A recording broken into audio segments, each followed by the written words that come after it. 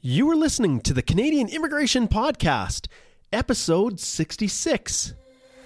With Citizenship and Immigration Canada making it increasingly difficult to speak to an officer, there are a few places to turn for information that can be relied upon.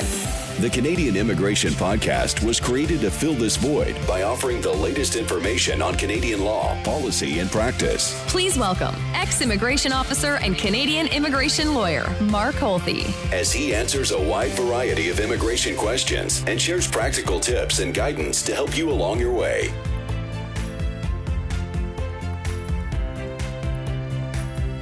Well, hello there, and welcome back to the Canadian Immigration Podcast. I'm your host, Mark Holthe, coming to you from the beautiful province of Alberta. Now, many of you may not know, I'm actually broadcasting from my office in Lethbridge, Alberta, the sunny south. And today was a beautiful day. I had a chance to ride my bike in. It was about 1 degree Celsius. I bundled up and pedaled on in, and I'll tell you, I'm so grateful that this warm Chinook wind comes in, blows the snow away, and allows me to ride. Otherwise, it's just, I've got this steep hill I've got to climb through the river valley from the west side of Lethbridge to my office. And when it snows and when it's icy, I can't ride. So it was a beautiful day. And today I'm going to be pushing this episode out January the 26th of 2019. And as you've seen, there's been some changes. And one of the changes is that I am now officially moving to a straight episode numbering system. So this is episode 66. Season 3 and Season 2 and Season 1 are all a thing of the past. And in fact, it's probably a good thing that Season 3 is a thing of the past because I did not get too many episodes pushed out. Now, this episode is going to be awesome. And as a business immigration lawyer, I have had lots of opportunity to really interact with companies and with foreign workers and that whole side of immigration practice. Over the years, I've been able to develop a little bit of expertise. But when it comes to the topic of this episode, refugee law, it is completely outside of my expertise. And so when that happens, you turn to people that know what they're doing in that area.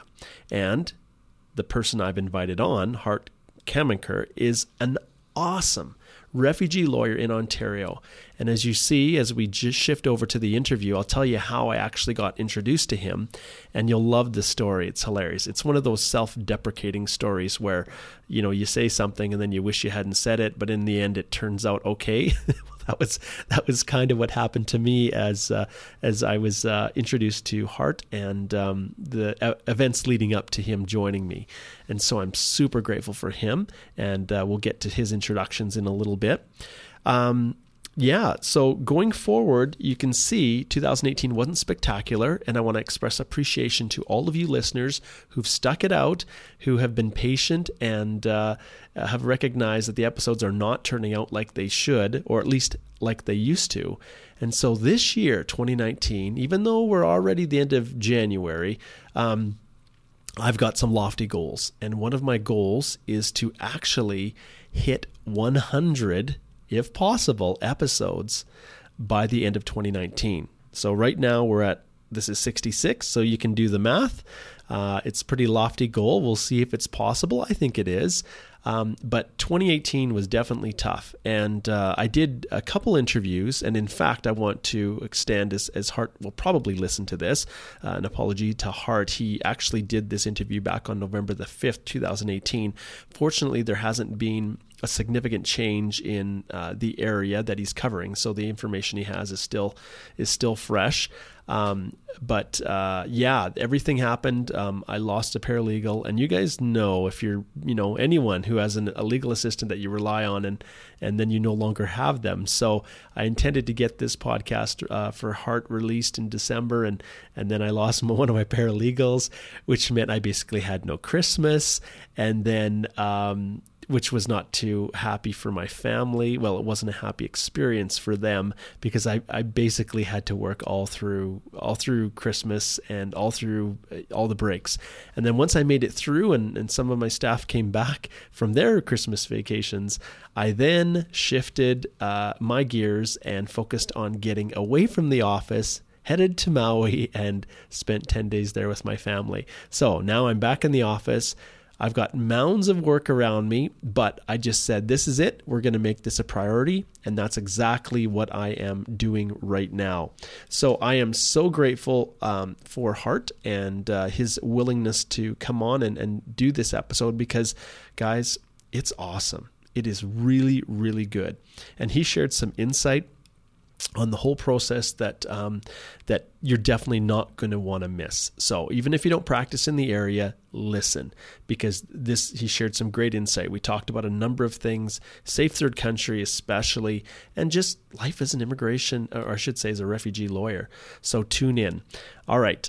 With that being said, let's just jump right now to that interview with Hart Kamenker. Well, I am here with Hart Kamenker, who is an immigration lawyer practicing in Toronto, and he is the principal of Kamenker and Associates. Welcome to the show, Hart. Thank you. Thank you for having me on. Well, Hart has been practicing since '92, and he has earned a reputation amongst his clients and colleagues as a highly skilled, compassionate, and trusted lawyer.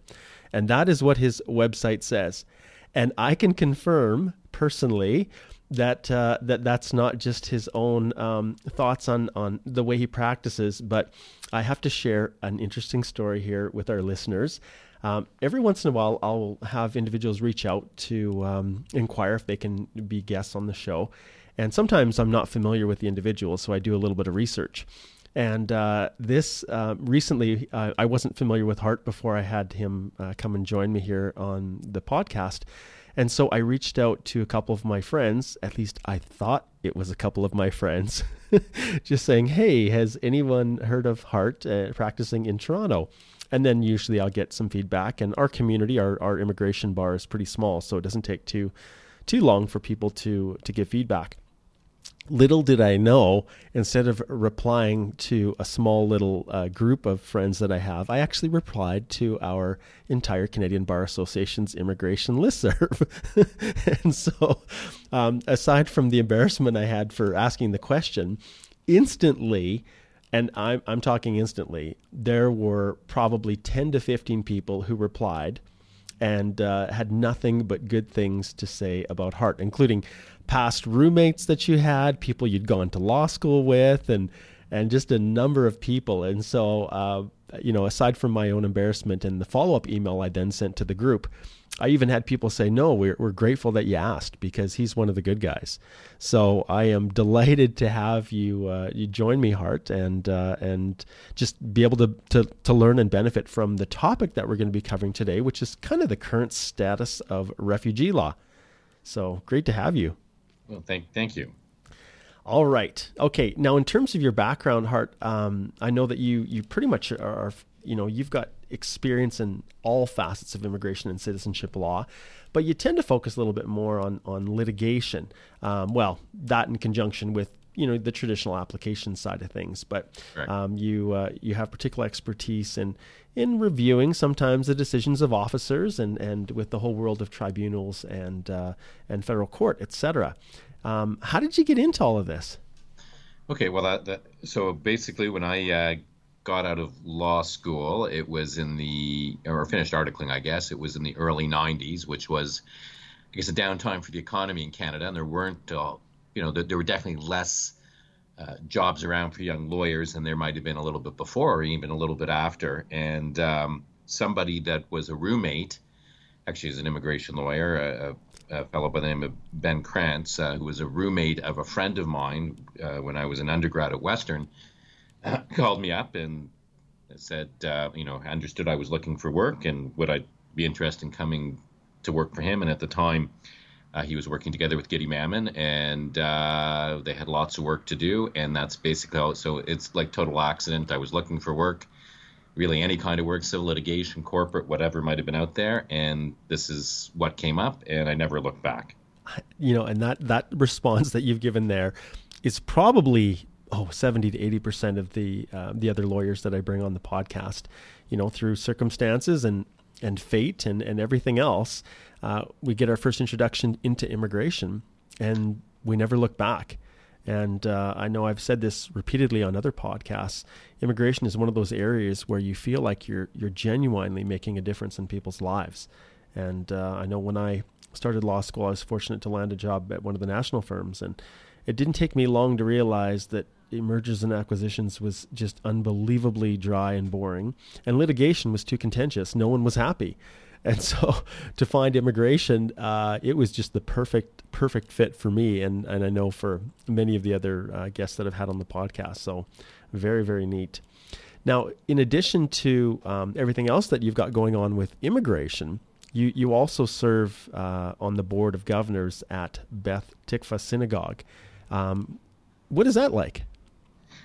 Well, I think it's good. I mean, I like to give back to various community organizations and doing things outside of my everyday legal life, and it's also good education. I mean, it's a good education to work within a nonprofit organization and to deal with all the issues that come up in that kind of organization, and I think as well to serve with other members of the community who are leaders in their field, either business or medicine or perhaps other lawyers working in other areas, and learning from them. So I think it's overall it's been a very, very good learning experience. It's been a great learning experience for me, and I've learned a lot from working, from volunteering in that area, and also from the people that I volunteered with.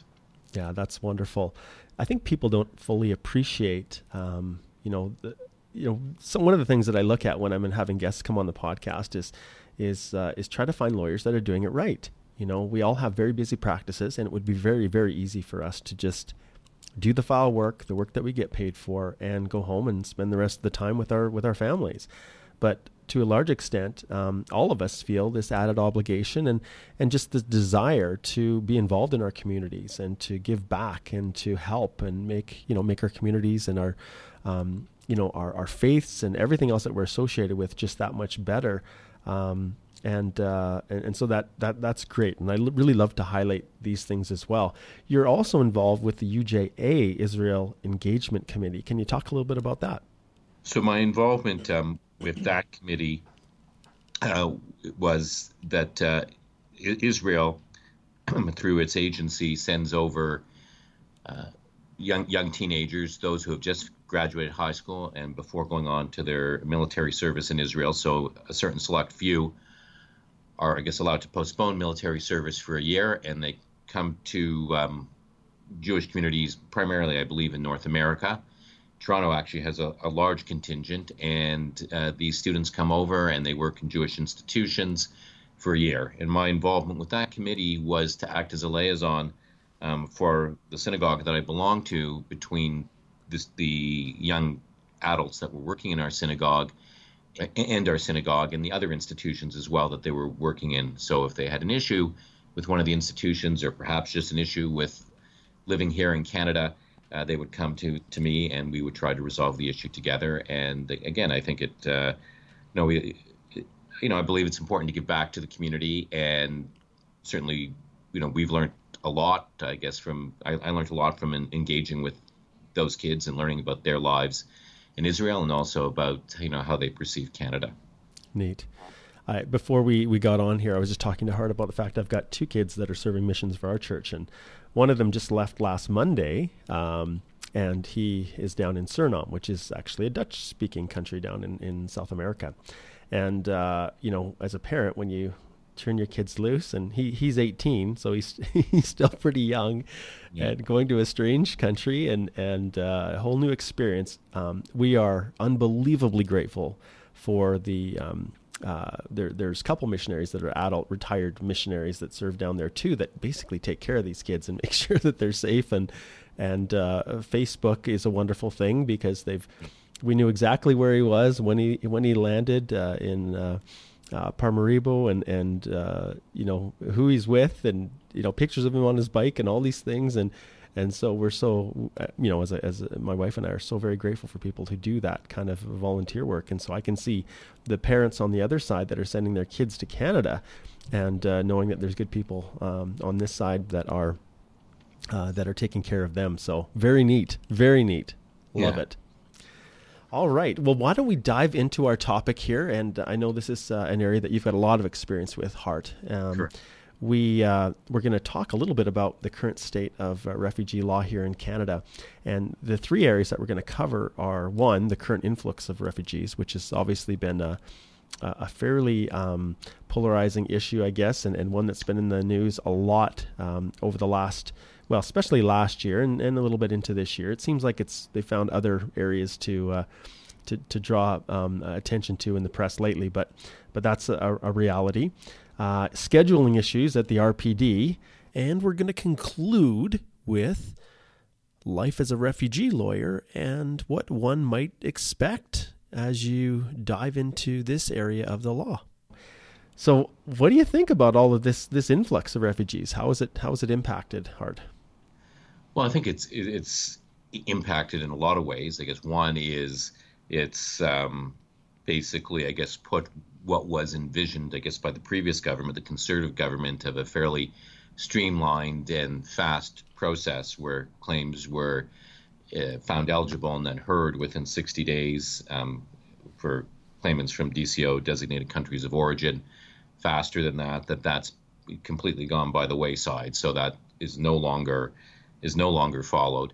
And so I think that's been one significant impact. And so the other significant impact is that people are waiting a long time for their claims to be heard, in some cases up to a year or more, which is a significant difference, I guess, from the early days when the changes first came in at the end of 2012, beginning of 2013, where claims were being heard within that 60-day time frame.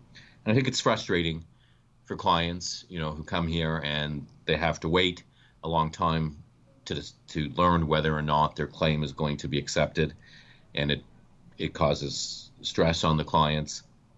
And having said that, obviously, Canada's got a very long tradition of being generous to refugees, and I think we need to hear everybody, that comes to the border seeking protection, and give them a fair chance to present their case and make a determination as to whether or not their claim has merit. So you've got a lot of competing issues.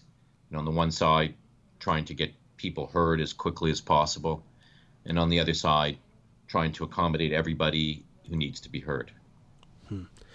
I've obviously, when the changes that the Conservatives brought forward were designed to fast track the whole determination process. These processing times, Hart, are you seeing them continuing to climb, or have they kind of leveled off now? It's hard to say, because I guess how that influx has played out is, I think, still needs to be seen. But I would say hopefully the longer processing times have leveled off. It's also difficult to discern, exactly, sitting here because our office does a fair amount of refugee claims at the first instance at the RPD, and we've seen variations in timing. So some claims, although the government's, I guess, public position, as I understand it, is first in, first out. Yeah. We've definitely seen cases where people have come in after other individuals having their claims heard, and really the scheduling officer that we speak to not really being able to give us an answer as to why, certain people are being heard faster than others. But definitely, but I think I'm hopeful that it's leveling off and that people are going to be heard within a year, maybe a little bit less, maybe a little bit more. Mm-hmm. And so when these individuals come in, and those of our listeners who maybe are not lawyers and are just tuning into the podcast, when these individuals come into Canada, how do they support themselves while they're waiting up to a year for their claim to be heard? So most claimants will be eligible to apply for a work permit as soon as they file, their paperwork. So if you have people coming irregularly over the border, for example, through Quebec, as soon as they file their basis of claim form, they would be and complete their medical, they would be eligible for a work permit. So I think in the interim, these people, I believe, either would be relying perhaps on family support if they have family in Canada, or they would be relying on government assistance until they can get a work permit. Once they get a work permit, then they're able to work. Having said that, it's not always that easy for refugees to find work, for a variety of reasons. But I think, the top one being that, employers perhaps see them as being less stable You know, that, well, you're here now, but I don't know that you're going to be here 2 or 3 months from now. So they may be less inclined to offer them a position. And that's certainly something, you know, that I've heard from some refugee claimants, that it's a challenge even with the work permit. I mean, there are some countries, though, so the designated country of origin countries, they have to wait 6 months to get a work permit under the regulations. And I think that's problematic in the current system, because the idea, I guess, with DCOs is that they'd be in and out quickly if their claim had no merit. But now, you know, they've got to wait 6 months, and that provision actually is currently subject to a challenge in the federal court. So, you know, hopefully that might be overturned. Yeah. Or set aside, you know, found unconstitutional. You know, it's interesting because there's, you know, I think some people that are unfamiliar with the process are not aware, one, that they are issued work permits. So the question becomes, okay, well, are we just supporting them? And then the other issue, or I should say the other thing, that, you know, that when we do understand that they are given work permits, I don't think many of us fully appreciate how difficult it is, like you said, to get that work, to get that job, for the exact reasons that you mentioned. And they're valid practical reasons. And in some cases, there may even be some language barriers and things like that to employment. But overall, the system is designed for refugees to come in, or refugee claimants to come in, and be given that work permit so that they can support themselves while they're waiting, and that they're not going to be a drain on Canada's resources. But these are very, very valid concerns. When I think about these refugees coming in, how do they find your office? How do they ultimately arrive, in your firm? If whether they're coming through the border in Quebec or through another avenue, how do they end up finding you? So I think there would be two ways. One, I think the majority of them are just coming through word of mouth. So people that could be relatives or friends that I have represented previously, and they've given them my name to come and see me. So I think that in our office, that's the primary way in which people are coming to us. The secondary way would be legal. We do accept legal aid here. So legal aid has a panel of refugee lawyers. So sometimes they just call us from the list of panel lawyers as they're going through the list, trying to find a lawyer that can assist them. But the primary way in our office is really through word of mouth. I mean, I think, as I would say, most refugee lawyers, you tend to, over time concentrate within certain communities. And so again, your name may be known in a particular community, and people within that community would refer these individuals to our office. Gotcha. So right now, when it comes to the actual scheduling at the RPD, you're saying that it's taking up to a year to actually get there. Right. So initially, I mean, the way the process worked, again, when we go back to late 2013, I guess, is really when the process came into being, the new RPD. You would get a hearing date when, if you came to the port of entry, you'd get your hearing date there. If you made a claim inland and at a local IRCC office, you'd get a hearing date there. And that's the practice that was followed up until, I would say, maybe about 2 months ago. Now, what happened over the last year is that hearing date was always canceled because the board just could not accommodate the person. And so now what they've done is, and then they go into a queue waiting for their hearing to be heard. Now they do not give hearing dates. What they do is just give a notice that your claim has been found eligible and is referred to the RPD. And the RPD would, I guess, for unrepresented people, would be in touch with them directly, and for represented people, be in touch with their counsel. And so that's been one, I guess, significant change in the last couple of months. I think the other change would be certainly trying to expedite more cases, so trying to determine more cases without a hearing. Certainly over the last year, I would say to 18 months, the list of countries that are eligible to have claims expedited has expanded. And that certainly, I think, assists in trying to deal with the backlog, because you don't have to actually bring the claimant into a hearing room. The member would make that decision, in their office based upon the documentation that's been filed. Now, which just off the top of your head, what are some of those countries that are eligible for this process? So I stand to be corrected, but Egypt for sure is one, because I do a lot of Egypt, so I know that for a fact. Turkey is another. Syria would be another. Yeah. Iraq, I believe, is on that list. Those would be the ones that I can think of. Yeah, off the top of your head. So from a practical standpoint, then, just to clarify, so there is, in those circumstances, there's a little bit more deference to the claim, as opposed to the need for a formal hearing to make those determinations. They can just essentially do it based on the paper application that's been filed. Correct. So those would be countries that have to have a certain acceptance rate, which I honestly don't know off the top of my head. Yeah, that's okay. There would be countries where I guess the country conditions sort of speak for themselves, and really, for example, there wouldn't be issues of whether the police can assist certain kinds of claimants, or just the general the general conditions in the country are such that really it's just about whether or not the claimants have documentation to back up what they said has happened to them. So that could be medical reports, police reports if applicable. And so they just look at that information and the objective evidence, and be able to make a determination without seeing the claimants. Now, this is just a practice-related question, and just to clarify for the listeners, obviously, I do not practice in this area, so I'm as green and as naive, I guess, as anyone out there. But when you're going through this process, it's my understanding that credibility is obviously a pretty important aspect of it. When you have individuals that are coming from these countries, especially ones that are in rough shape, how do you actually accumulate, or how do you acquire the documentation that you need to support what they're saying? That's got to be a challenge.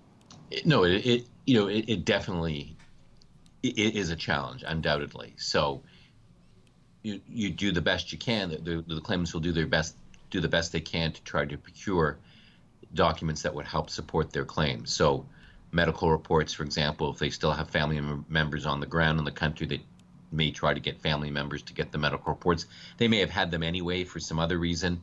So if they know where they are, again, if they know people in the country that can locate the documents and get them for them, that would be a way to do it. But also just getting statements from people who may still be in the country of origin, maybe elsewhere, who were familiar with what the claimant went through. Getting statements or affidavits from those individuals is helpful. I mean, having said that, I think board members should, and hopefully most do, recognize that in certain countries there are challenges in getting documents. And so, just hearing the claimant themselves and understanding what the claimant is describing is consistent with what they know has gone on and is going on in the country can be sufficient to grant a successful claim. That makes perfect sense.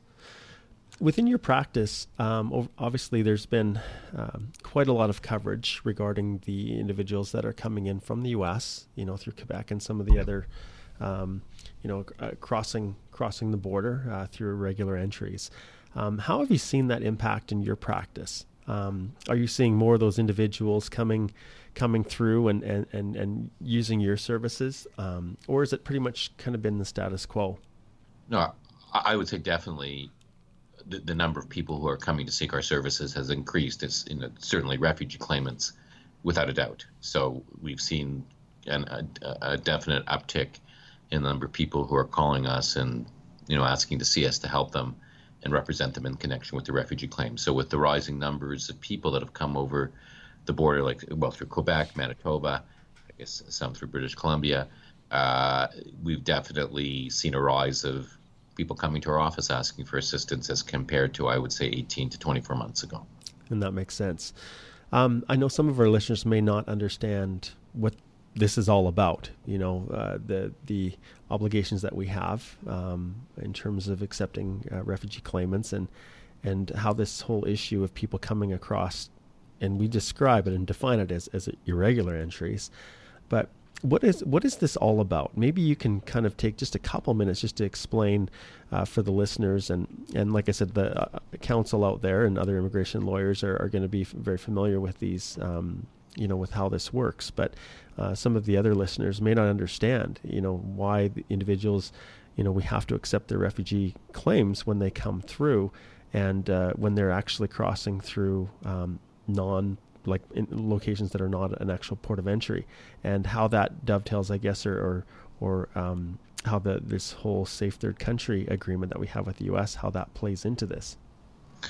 Okay, so it's a good question. So, the driving force, would be the change in government in the U.S. in November of 2016, and what is perceived, or certainly is a rise, and certainly we've seen it in the run-up to the midterm elections, I guess tomorrow in the United States, a rise in anti-immigrant rhetoric. So we've seen a lot, of people not feeling safe in the U.S.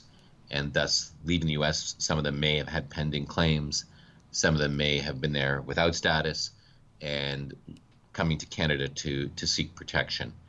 And I believe in one case, Haitians, for example, I think there was a big uptick of Haitians, maybe not this past summer, but the summer before, when the U.S. ended what was known as a temporary protected status.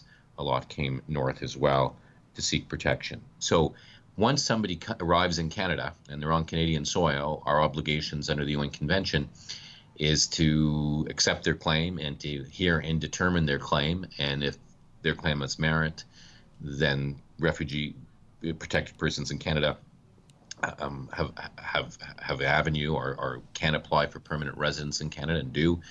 And if your claim is rejected, then you'd go into, and all appeals flowing from that are rejected, you go into a removal stream. So it's really our obligations under the convention, the UN Convention, the Refugee Convention, that means we have to hear these individuals' claims, and we have to give them an oral hearing. And that flows from the Supreme Court decision many, many years ago that refugee claimants who refugee claims engage Section 7 rights, right to life, liberty, and security of the person, and have to be given the natural justice rights to address their claim.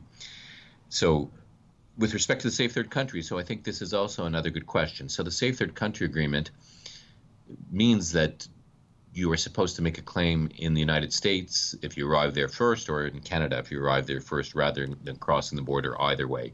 There are some exceptions to that, which is known as the anchor relative exception.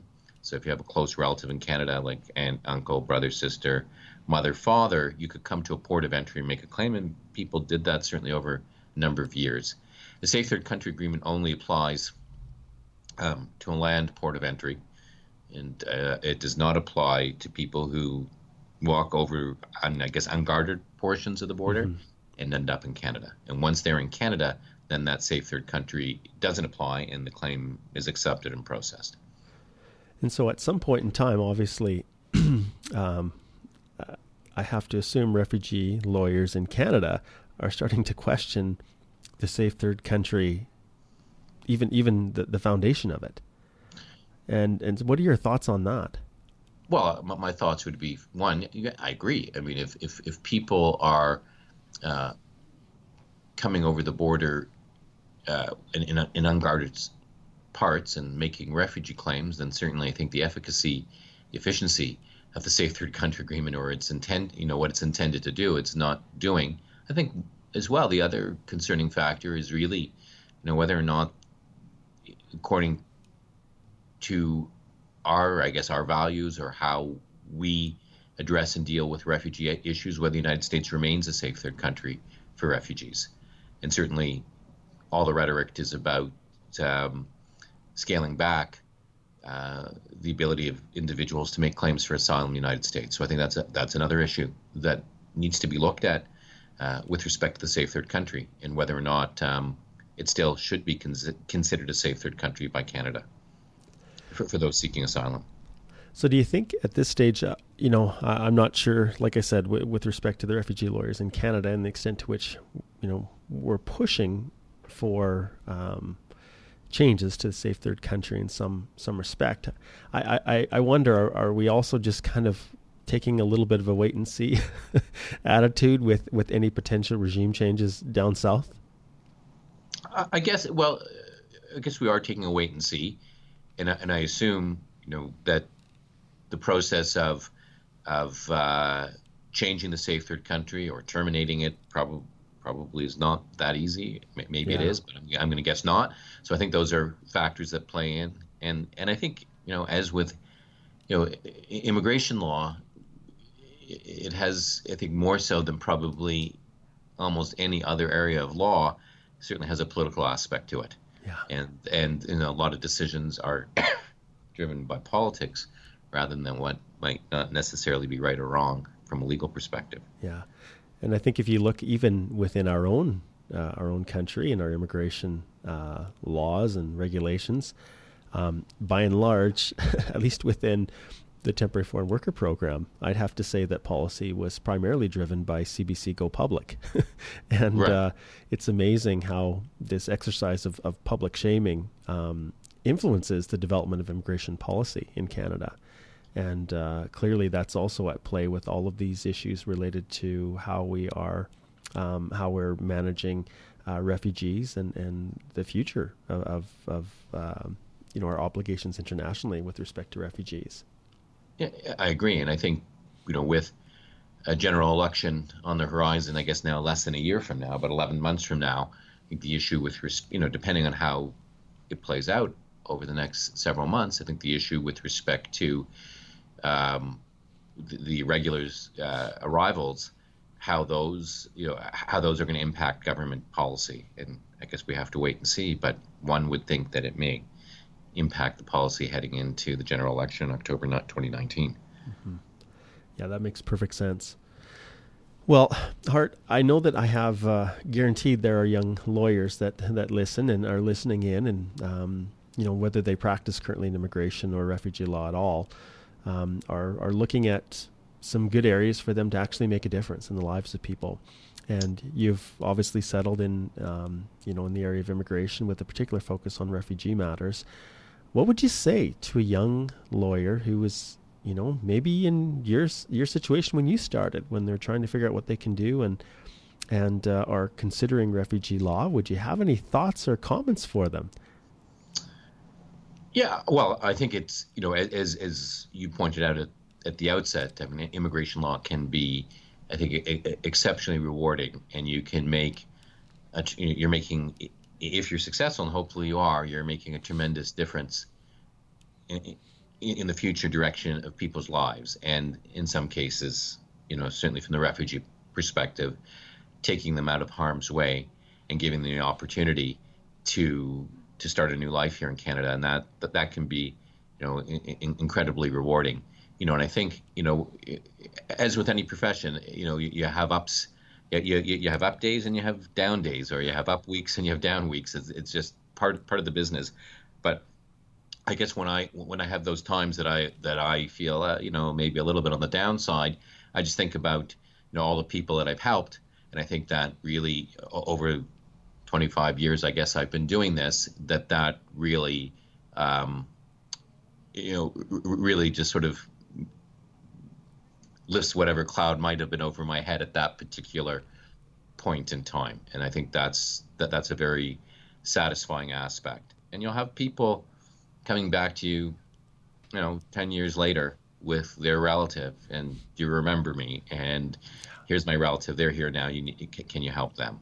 Yeah. And that's hard. That's the one thing, the one aspect that I think means the most to me. And although I've, for years have focused on business immigration, I'm in Lethbridge, Alberta, which is a small little city. And so I see everything here. And it's so cool to have clients that you haven't seen for years stop by. They bring some form of baked good, right. Whether it's, I remember I had one client who him and his wife stayed up all night, creating this whole assortment of smoked meats and every other kind of thing you could imagine, because they were so grateful with the help that we did in securing permanent resident status for him and his spouse. And like that human element is what makes it so rewarding, at least from my perspective with respect to immigration. But in like manner, it can be unbelievably painful and frustrating to see someone who you truly believe should have an opportunity here in Canada, and through maybe no fault of their own, maybe just the circumstances and the whether it's the lack of evidence or the inability to prove, who is refused. And I know personally, it's hard not to, feel, it's hard to kind of distance yourself from that when it happens. And, and to know that someone has to go back and that their claim wasn't successful. But obviously just giving when you know that you've done everything that you can, there's a stage where you have to accept that. And for me, I think that would be one of the harder areas of refugee law, is knowing that despite your best efforts and everything that you do, sometimes the answer is no. Yeah, and that's 100%. I mean, I think that is, you've hit the nail on the head with respect to what is, I think, the most difficult aspect of refugee law.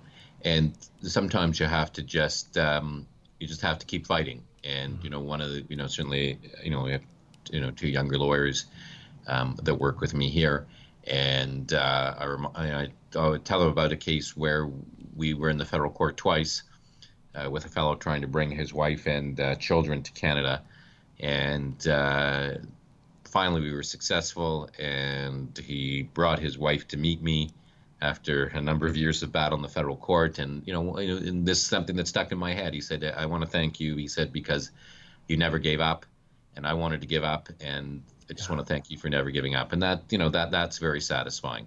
Yeah, unbelievable. Wow. Well, thank you so much, Hart. I really appreciate you taking the time to come and join me. Excuse me. And just sharing some insight, because this is an area that you don't really get a chance too often to see on the other side of the trenches, and just seeing what it's like actually advocating and working with these people. And I really appreciate the insight, and also just getting myself and our listeners up to speed with where things are at, just with the with the process and the practice of refugee law. Now, if people want to reach out to you, which I'm almost positive they will, what is the best way for them to contact you? I think the best way for them to contact me is by email. So that's hkamminker@kamminkerlaw.com. Perfect. Excellent. Well, thank you very, very much. I appreciate you joining me. And good luck going forward with everything. All right. Thank you very much for having me. You bet. Take care. You too. Bye-bye. Well, one of the things I love most about doing this podcast is how much I benefit myself personally from the awesome content that my guests bring, and Hart was no exception. It's awesome to have people on when not only are they fantastic lawyers, but they're just great people. And you can see Hart, super humble, just goes about what he's doing in, with a sincere desire to make the lives of his clients better. So, with most of the guests that I have on the podcast, if you have anything related to refugee and you are in Ontario or in Ontario, or even remotely close to where Hart's office is, I would highly, highly encourage you to contact him and use him. He's an exceptional person. You could see he clearly understands what he's doing, and has honed that expertise over the many, many years of practice. It's, as I think back and ponder on how we connected, it's amazing just how close our immigration bar is in Canada. And I think we are a special clan. We got into this not for the money, but to genuinely make differences in people's lives. And as some of you know, I do a ton of outreach to the whole world of express entry, which is people looking to immigrate to Canada who are basically have high human capital and are individuals that the government is targeting to help from an economic standpoint. And I've got my private Facebook groups and my YouTube channel and all those kinds of things. But there's nothing more satisfying than knowing that what you're doing is truly giving someone an opportunity that they may not otherwise have. To either immigrate to Canada, to remain here, or in the case of the work that Hart does, to escape just a terrible situation. And so total respect and gratitude for the work that Hart and all of you refugee lawyers out there, the work that you do is so important. And so thanks. All right. Well, this concludes this episode. I think you will have enjoyed it. As I said in the intro, my goal is to hit 100 episodes. So if you have an idea that you'd like to canvas that you think would benefit all of the other immigration lawyers and other people who tune in and listen to this podcast, reach out to me at mholthe@stringham.ca. So that's STRINGAM.ca. And let me know. I'd love to have you join me. The whole goal of this podcast is to provide information that people can trust. And you can clearly see from the caliber of individuals that I bring on the podcast that this is just, it's a wonderful resource for people because of those who are so willing to freely give of their knowledge and time with no expectation in return. So I also want to emphasize that if you have been listening to the podcast and you're wondering, should I hire a lawyer? Who should I use? Well, strongly consider the guys and the gals that I bring on here, because there's a reason. They are leaders in their field. They're exceptional in what they do. And they don't often have these massive marketing budgets to get their presence out to the world. They rely on word of mouth. And, there's the world of immigration representation is saturated by people who are willing to offer assistance for all kinds of different prices. And one thing I know is that you get what you pay for. And with each of these candidates, each of these people that have been so gracious to give of their time and come on the podcast, in many respects, I think if you looked at the fee structures that they charge, compared them with consultants or other dabblers out there, you'd find that, the rates are 110% worth it. So there's my plug for all of these guests who come on the podcast. Hart is no exception. Reach out to him. You can see, he indicated in the episode that email is the best way to contact him. So do that if you have a refugee matter. And thanks for tuning in, guys. This is a joy for me. It's absolutely a joy. I love doing this. And I also want to thank all of those people that left reviews. Wow. For so many years, well, I shouldn't say so many years. I think we've been going about 3 years or so. I had no reviews on iTunes, but now I've got like 15. And so thank you so much. If you also in turn have found this podcast of use to you, please jump on over there, leave a review. It helps to get the podcast more exposure. The site itself gets over 20,000 visitors every month, and it's just purely, people looking to get guidance and direction, and hopefully that's what they're getting from this. So thanks for tuning in. You guys are awesome, and keep listening and fire in your thoughts and questions for future podcast episodes. And I think probably 67, I'm going to take some time just to talk about my practice, what I do. Lots of people have been, are quite interested in the things that I'm doing and the types of marketing initiatives that I've been pursuing. So tune in for 67 here in a little bit, and I'll be sharing just a little bit of information on how I practice. And understand, I'm in Lethbridge, Alberta, which is the whopping metropolis of I think we're right around 100,000 people, but this is not the immigration hotbed. But immigration is my practice, and I've been able to maintain a relevance because of some of the things that I've been doing. So obviously you start to apply these principles and some of the things I'm doing in larger centers, I'm sure I'd be doing a whole lot better financially than I am right now. But life is good. My family is awesome. My 4 kids are the joy of my life. My wife is the anchor to our family. And really, in all honesty, life couldn't be better. All right, guys, I want to wish you all the best as you navigate your way through this amazingly crazy, constantly changing world of Canadian immigration law, policy, and practice. Take care. Oh, Canada, greatest country in the world. We want to share the richness of your soil. This place I love, my home and native land.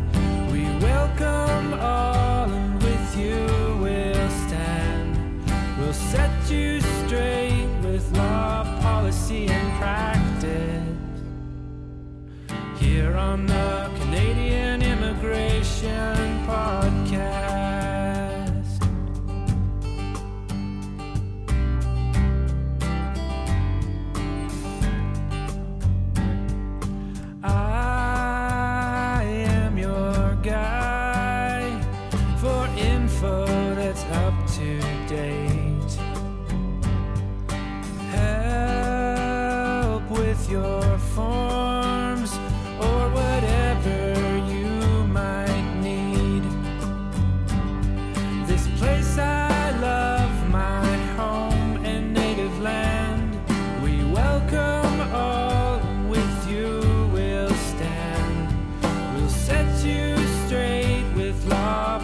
policy and